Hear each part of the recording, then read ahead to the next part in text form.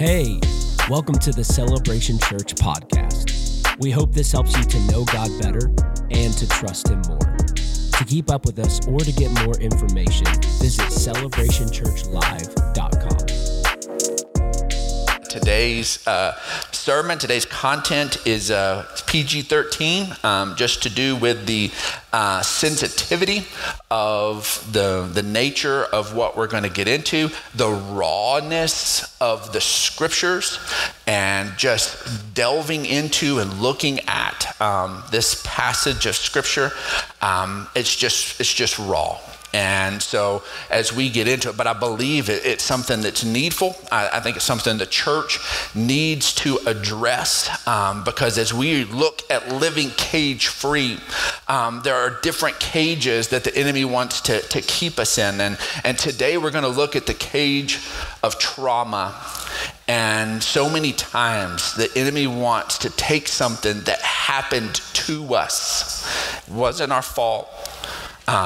It was not something we brought on ourselves in any shape, form, or fashion. It was something that happened to us. And then multiply the abuse of it, multiply the tragedy of it by keeping us caged by it. And today what we're declaring is the moment, the place of the hurt. We can't undo that. But what we can do today, is open the cage door and walk out of the cage and say that the trauma is not going to be an influence. It's not going to be a guide. It's not going to be a limiting factor in my life anymore, not by my own will, but because God's love and grace has come to set us free and to renew. That is the heart and the behind this message this morning. If you've got your bulletin, if you've got your Bible app, if you've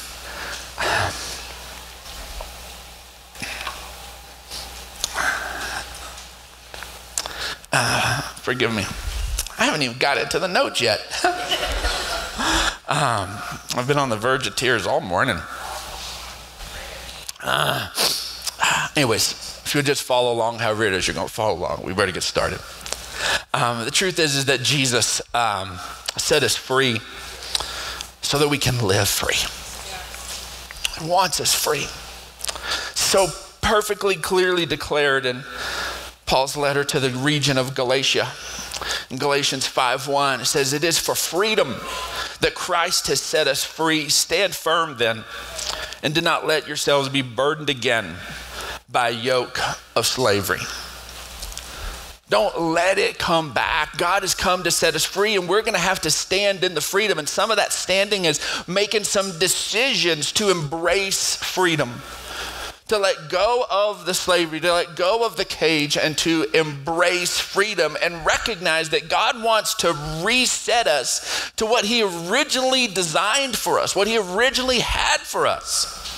The truth is none of us are born at that original spot because we come in with the stain of sin from birth. It's part of the human condition, our fallen condition. And that's why Jesus came to bring new life. And as soon as you and I begin to embrace that new life, then what the Holy Spirit wants to do is begin to now remove all of the extra stuff that sin and living in a fallen world have begun to attach to us and pull off of us. And God wants to renew who we are. Got an absolutely amazing birthday gift 3 years ago. On my birthday, on my 47th birthday. I just celebrated my 50th birthday. And thank you. And anybody knows me know I love old classic cars. And Cutie bought me a 65 Mustang GT. And yes, and so, the thing is it looked like a life-size model. Because it was all in pieces, and so none of it was put together. Nothing that could be unbolted was bolted together. I mean, everything was in pieces, and so it's been at a body shop for a long time. And but I got to go check on it this week, and it is making progress. One day you're going to see it out there, and I'm going to drive have that car every day. And so it is not going to be a trailer queen. It's going to be at Walmart. It's going to be everywhere. It'll have to be repainted periodically because it's going to get nicks and dings and I can't wait. But as I went to go check on it this week, I was super excited about the progress because I saw bare metal. And bare metal is exciting because that means we finally got down to the foundation, and there was just bare metal everywhere. It's supposed to spray some primer this week, bless God, and then sand that down. We're going to get some paint on it, and then we get to move on to the next phase, praise God. But the bare metal part, it's exciting. It's exciting on the bare metal part, and it feels like going the wrong direction. That there was paint, and there was all of these other things that were inadequate. They weren't right, and you had to go all the way back down to the foundation and finally see in the bare metal, even though it feels like you're going the wrong way, it's the right way. Getting back down to the root so you can build up correct is the right way to do it. And today, some of you're going to feel like we're going the wrong way. Some of you are going to feel like there's some things that you have put aside, some things you have suppressed, you have purposely ignored. You have, through the years, come to a space like this to get away from the thoughts, to get away from the trauma, to get away.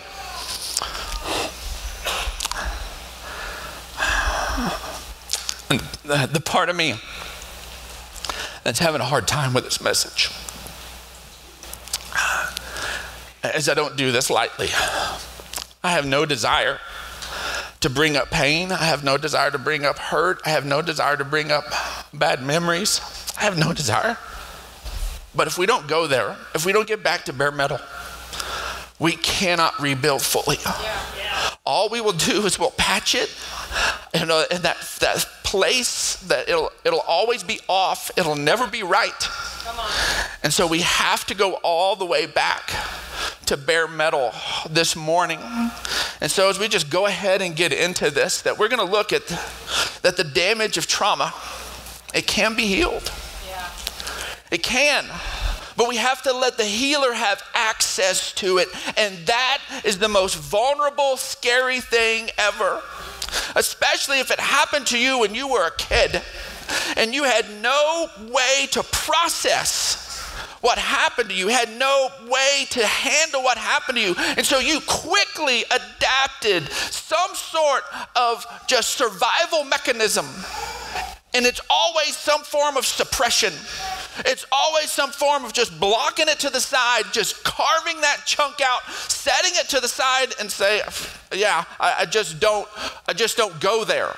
I just don't talk about this. I just don't function in this space. And the passage of scripture that we're going to get into is a very direct passage that has to do with sexual violence and sexual trauma.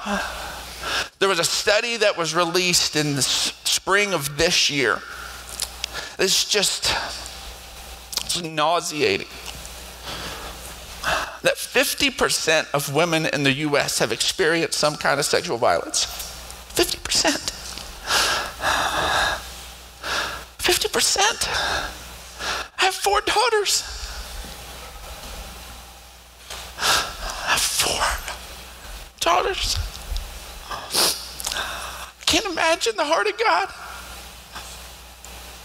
That 50% of his baby girls just want to heal. He just wants to heal. 30% of men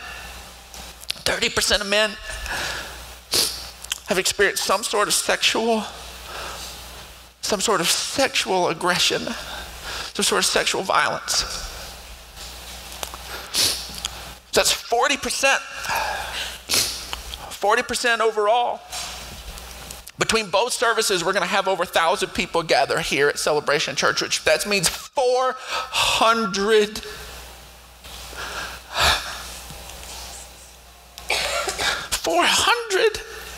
that'll walk through that door have been impacted personally by sexual violence. It's a tragedy. It's wrong. It breaks the heart of God. When he created Adam and Eve in the garden and he said, be fruitful and multiply, he, in the perfection of the garden, released them for sexual expression in a healthy and whole way, never intended for it to be such a tool of the enemy. And that is just the absolute insidiousness of it, is because it is one of the things that reflects the original design. Sexual expression goes back to the perfection of the garden. They were there, they were naked and knew no shame, because there was no shame associated with sexual expression, and there was no shame associated with it. And they were able to live in the beauty and the perfection of it. And then all it took was the bite and have the knowledge of good and evil, and they immediately covered up. And they had not experienced sexual violence at all, but their brain was flooded with the unhealthy use of the naked human form. And they got shame just in that. And they covered up. And we've been covering up ever since. They both hid from God, and we've been hiding from God ever since. And so it's just like the enemy to come in and use something that was gifted and created by God, that reflects the beauty and the perfection of our original design, and to break it in such a terrible, tragic way. And I'm here to tell you that God wants to renew. He wants to restore. He wants to bring that space back. It's his. It belongs to him. It does not belong to the enemy. Come on. Sexual expression does not belong to the enemy. But there are so many places and so much pain associated with it that we just, as a church, we just skirt it. We just avoid it. And the next space we see is that it comes against, it's always an attack against this thing that you and I desperately need so much, and that's trust of our community. Because 80% of sexual assault victims know their assailant. They know them. And there's something that it breaks the back of your psyche that says, I have to be careful with everyone.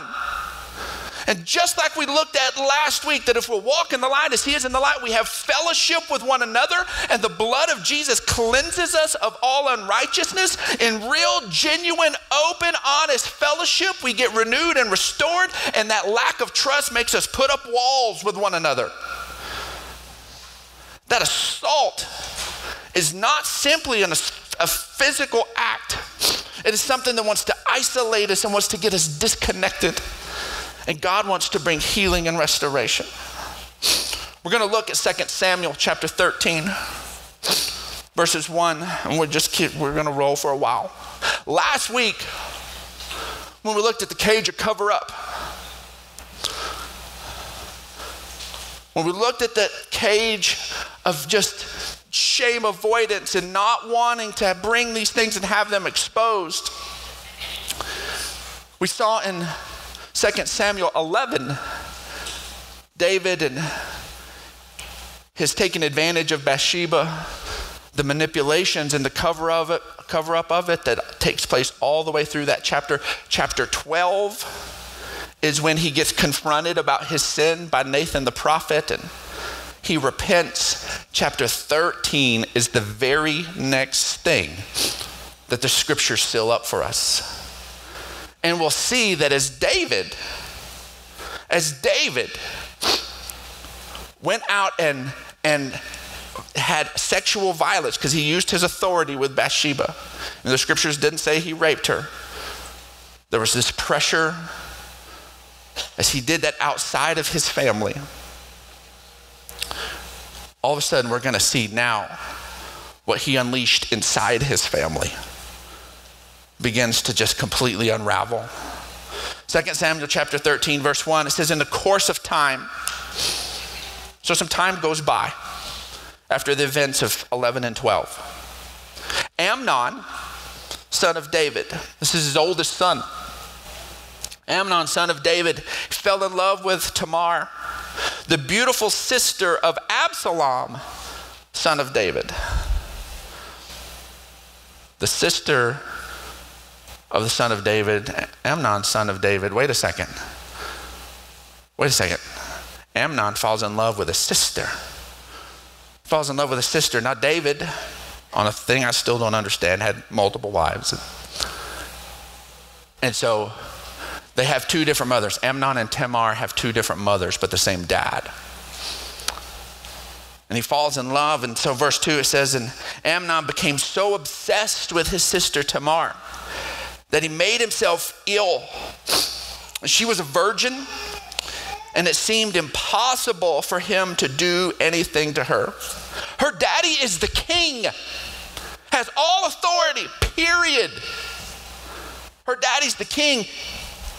He's the son of the king, but it's like she's untouchable.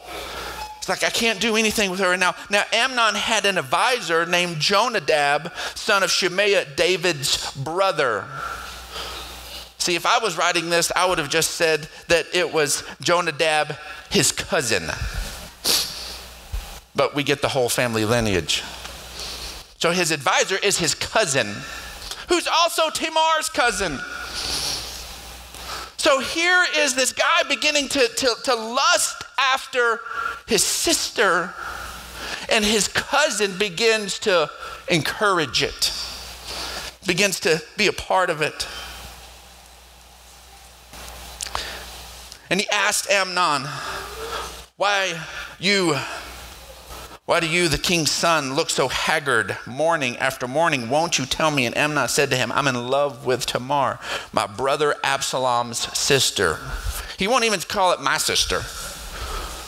He understands there's something off there. So it's my brother Absalom's sister. Go to bed and pretend to be ill. So now here comes the fake scenario. Here comes the trap. And Jonadab said, and when your father comes to see you, because King David will come see his sick son. But he's faking, he's pretending. He said, when your dad comes to see you, the king, say to him, I would like my sister Tamar to come to me.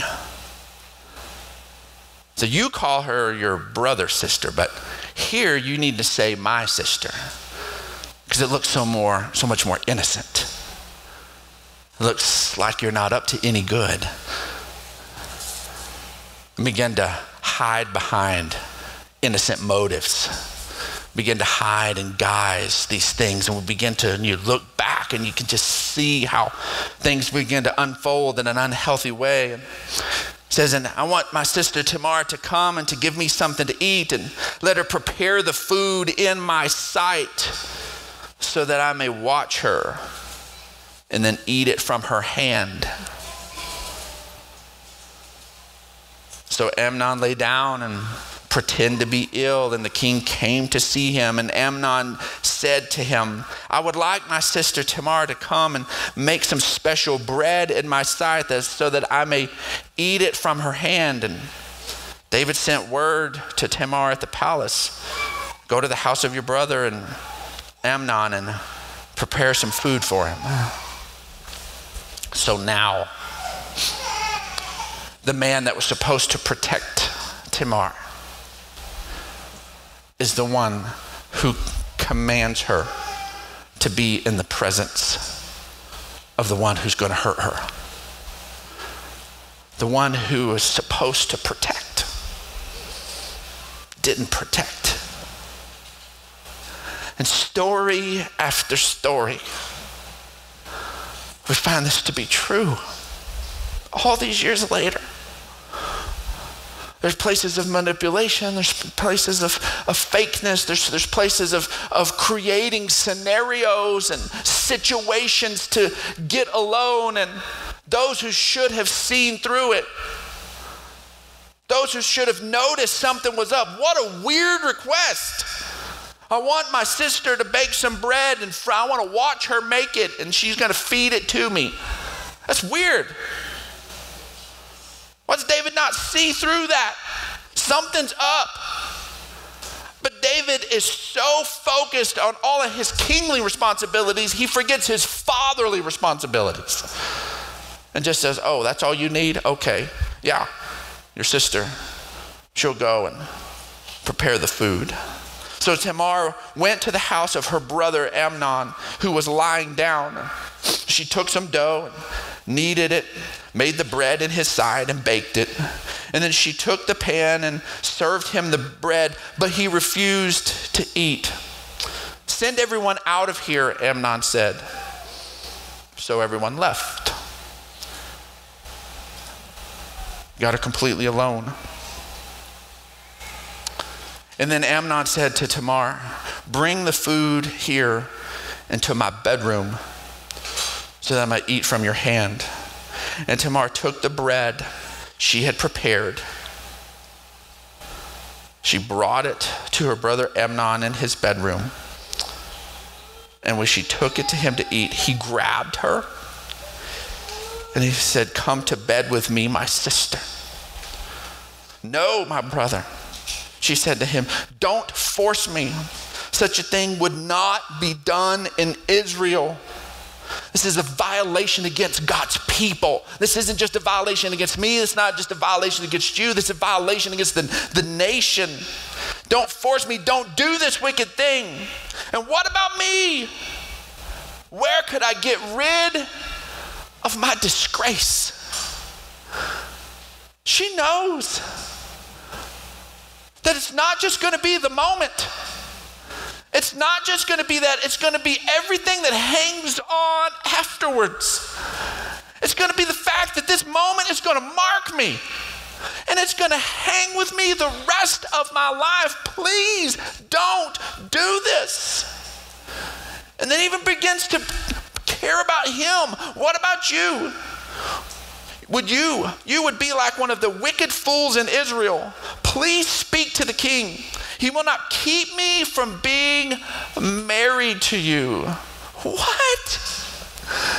This guy is being aggressive with you? And you're like, just marry me. How many people have stayed in relationships just to avoid some other kind of pain? To not be left in isolation, to not be disconnected. How many people have stayed in relationships with their abuser because they just didn't want to deal with all the ramifications that come afterwards? How many?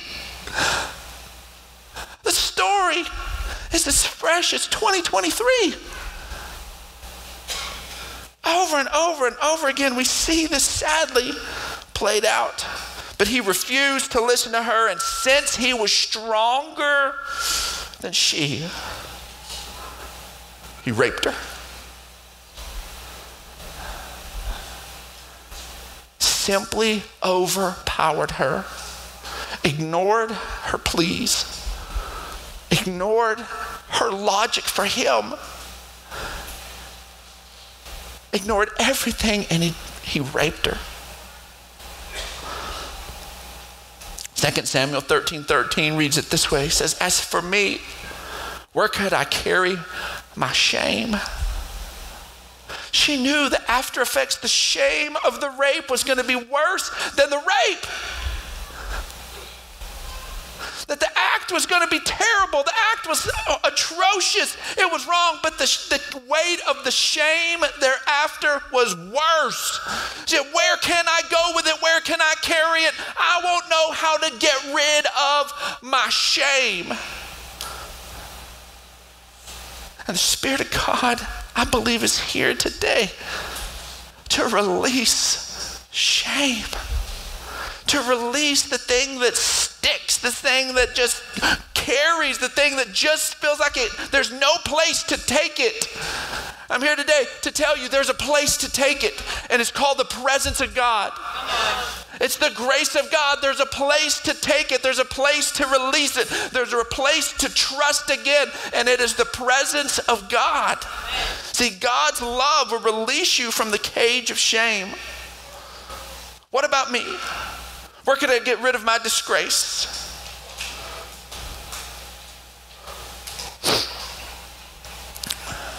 In verse 15, it says, then Amnon, as soon as he gets his lust fulfilled, he could think of nothing but her for who knows how long. It was at least morning after morning after morning, because someone else notices it's got him all twisted up. His cousin notices and helps him plot the plan. And he rapes her, and as soon as his lust is fulfilled, a switch is flipped. And now, he wants nothing to do with her. Now he wants nothing to do with her.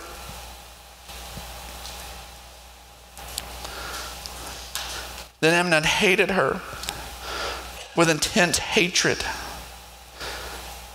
In fact, he hated her more than he had loved her, and he said to her, get up and get out.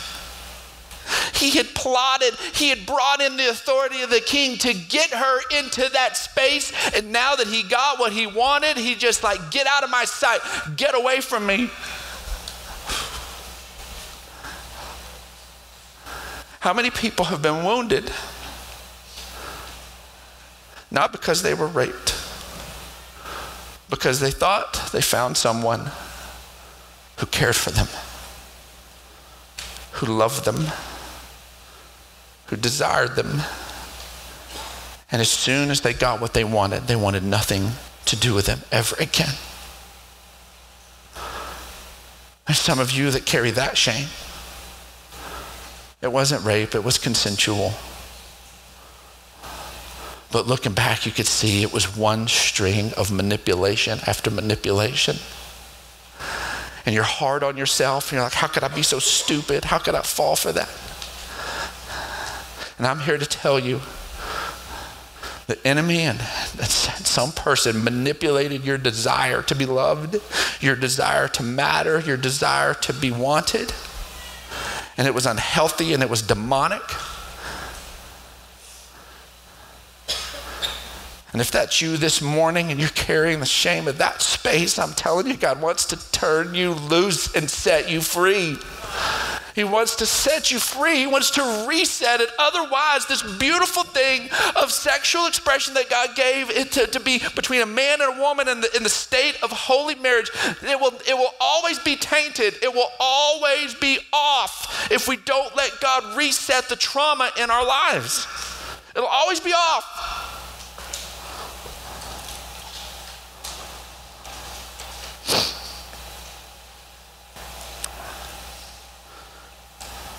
And he says, get up and get out. And no, she said to him, sending me away would be a greater wrong than what you've already done. But he refused to listen to her. And he called his personal servant and said, get this woman out of my sight and bolt the door after her. And so his servant put her out and bolted the door after her. And she was wearing an ornate robe, something that signified who she was. She was a daughter of the king. And she's being sent out. She was a virgin. She's been raped. She's been kicked out. She's in pain. She's bleeding. And she's been kicked to the curb to go find her space wherever it is on the palace grounds. She sees this ornate robe on her that marks her as one of the virgin daughters of the king, and it's repulsive to her. She can't even wear that and be marked by that anymore. And Tamar, verse 19, puts ashes on her head, and she tore the ornate robe that she was wearing, and she puts her hands on her head, and she went out weeping aloud. She's like, my identity is destroyed. It's destroyed. She just leaves. She just leaves. And the casual observer, casual palace guard, thinks that she is an over-emotional, dramatic woman. She's not. She is hurt in every way you can be hurt. She has no idea what to do next. And she grieves. She grieves the best way she knows how. And it's something that has to be grieved. And sometimes the healing step never happens because you never grieved. Because something may have happened like what happens to her. And her brother Absalom said to her, has Amnon, your brother, been with you? Be quiet for now, my sister. He's your brother. Don't take this thing to heart. And all of a sudden, somebody tells you to be quiet.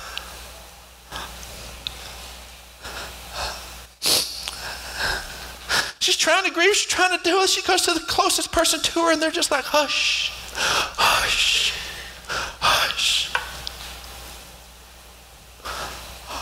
One more place of wound.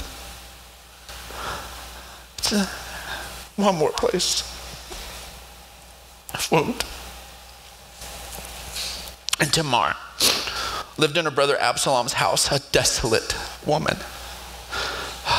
The word desolate, you look it up, it means a state of bleak and dismal emptiness. And there are those who've experienced this kind of hurt and pain, and there's an emptiness that's created that just feels like it's just gotta be, something's gotta fill it, something's gotta fill it, something's gotta fill it. And chase after all sorts of different things. And I'm here today to tell you the place of restoration, the place of filling again is found in the presence of God. I need our worship team to come. And when the king heard all this, he was furious. Oh, he was mad. But that's the end of the story of King David's response. He was furious. He did nothing. He did nothing. And Absalom never said a word to Amnon, either good or bad. But he hated Amnon because he had disgraced his sister Tamar.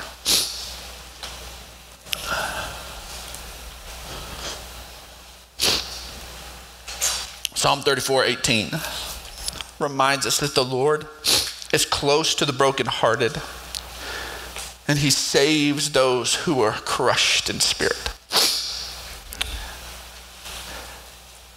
He brings restoration. He brings restoration.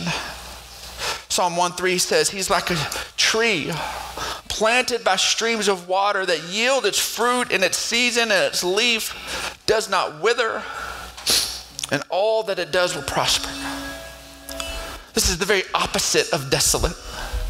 When we plant ourselves by God, when we connect with him, all of a sudden he brings life, and there's no season of unfruitfulness.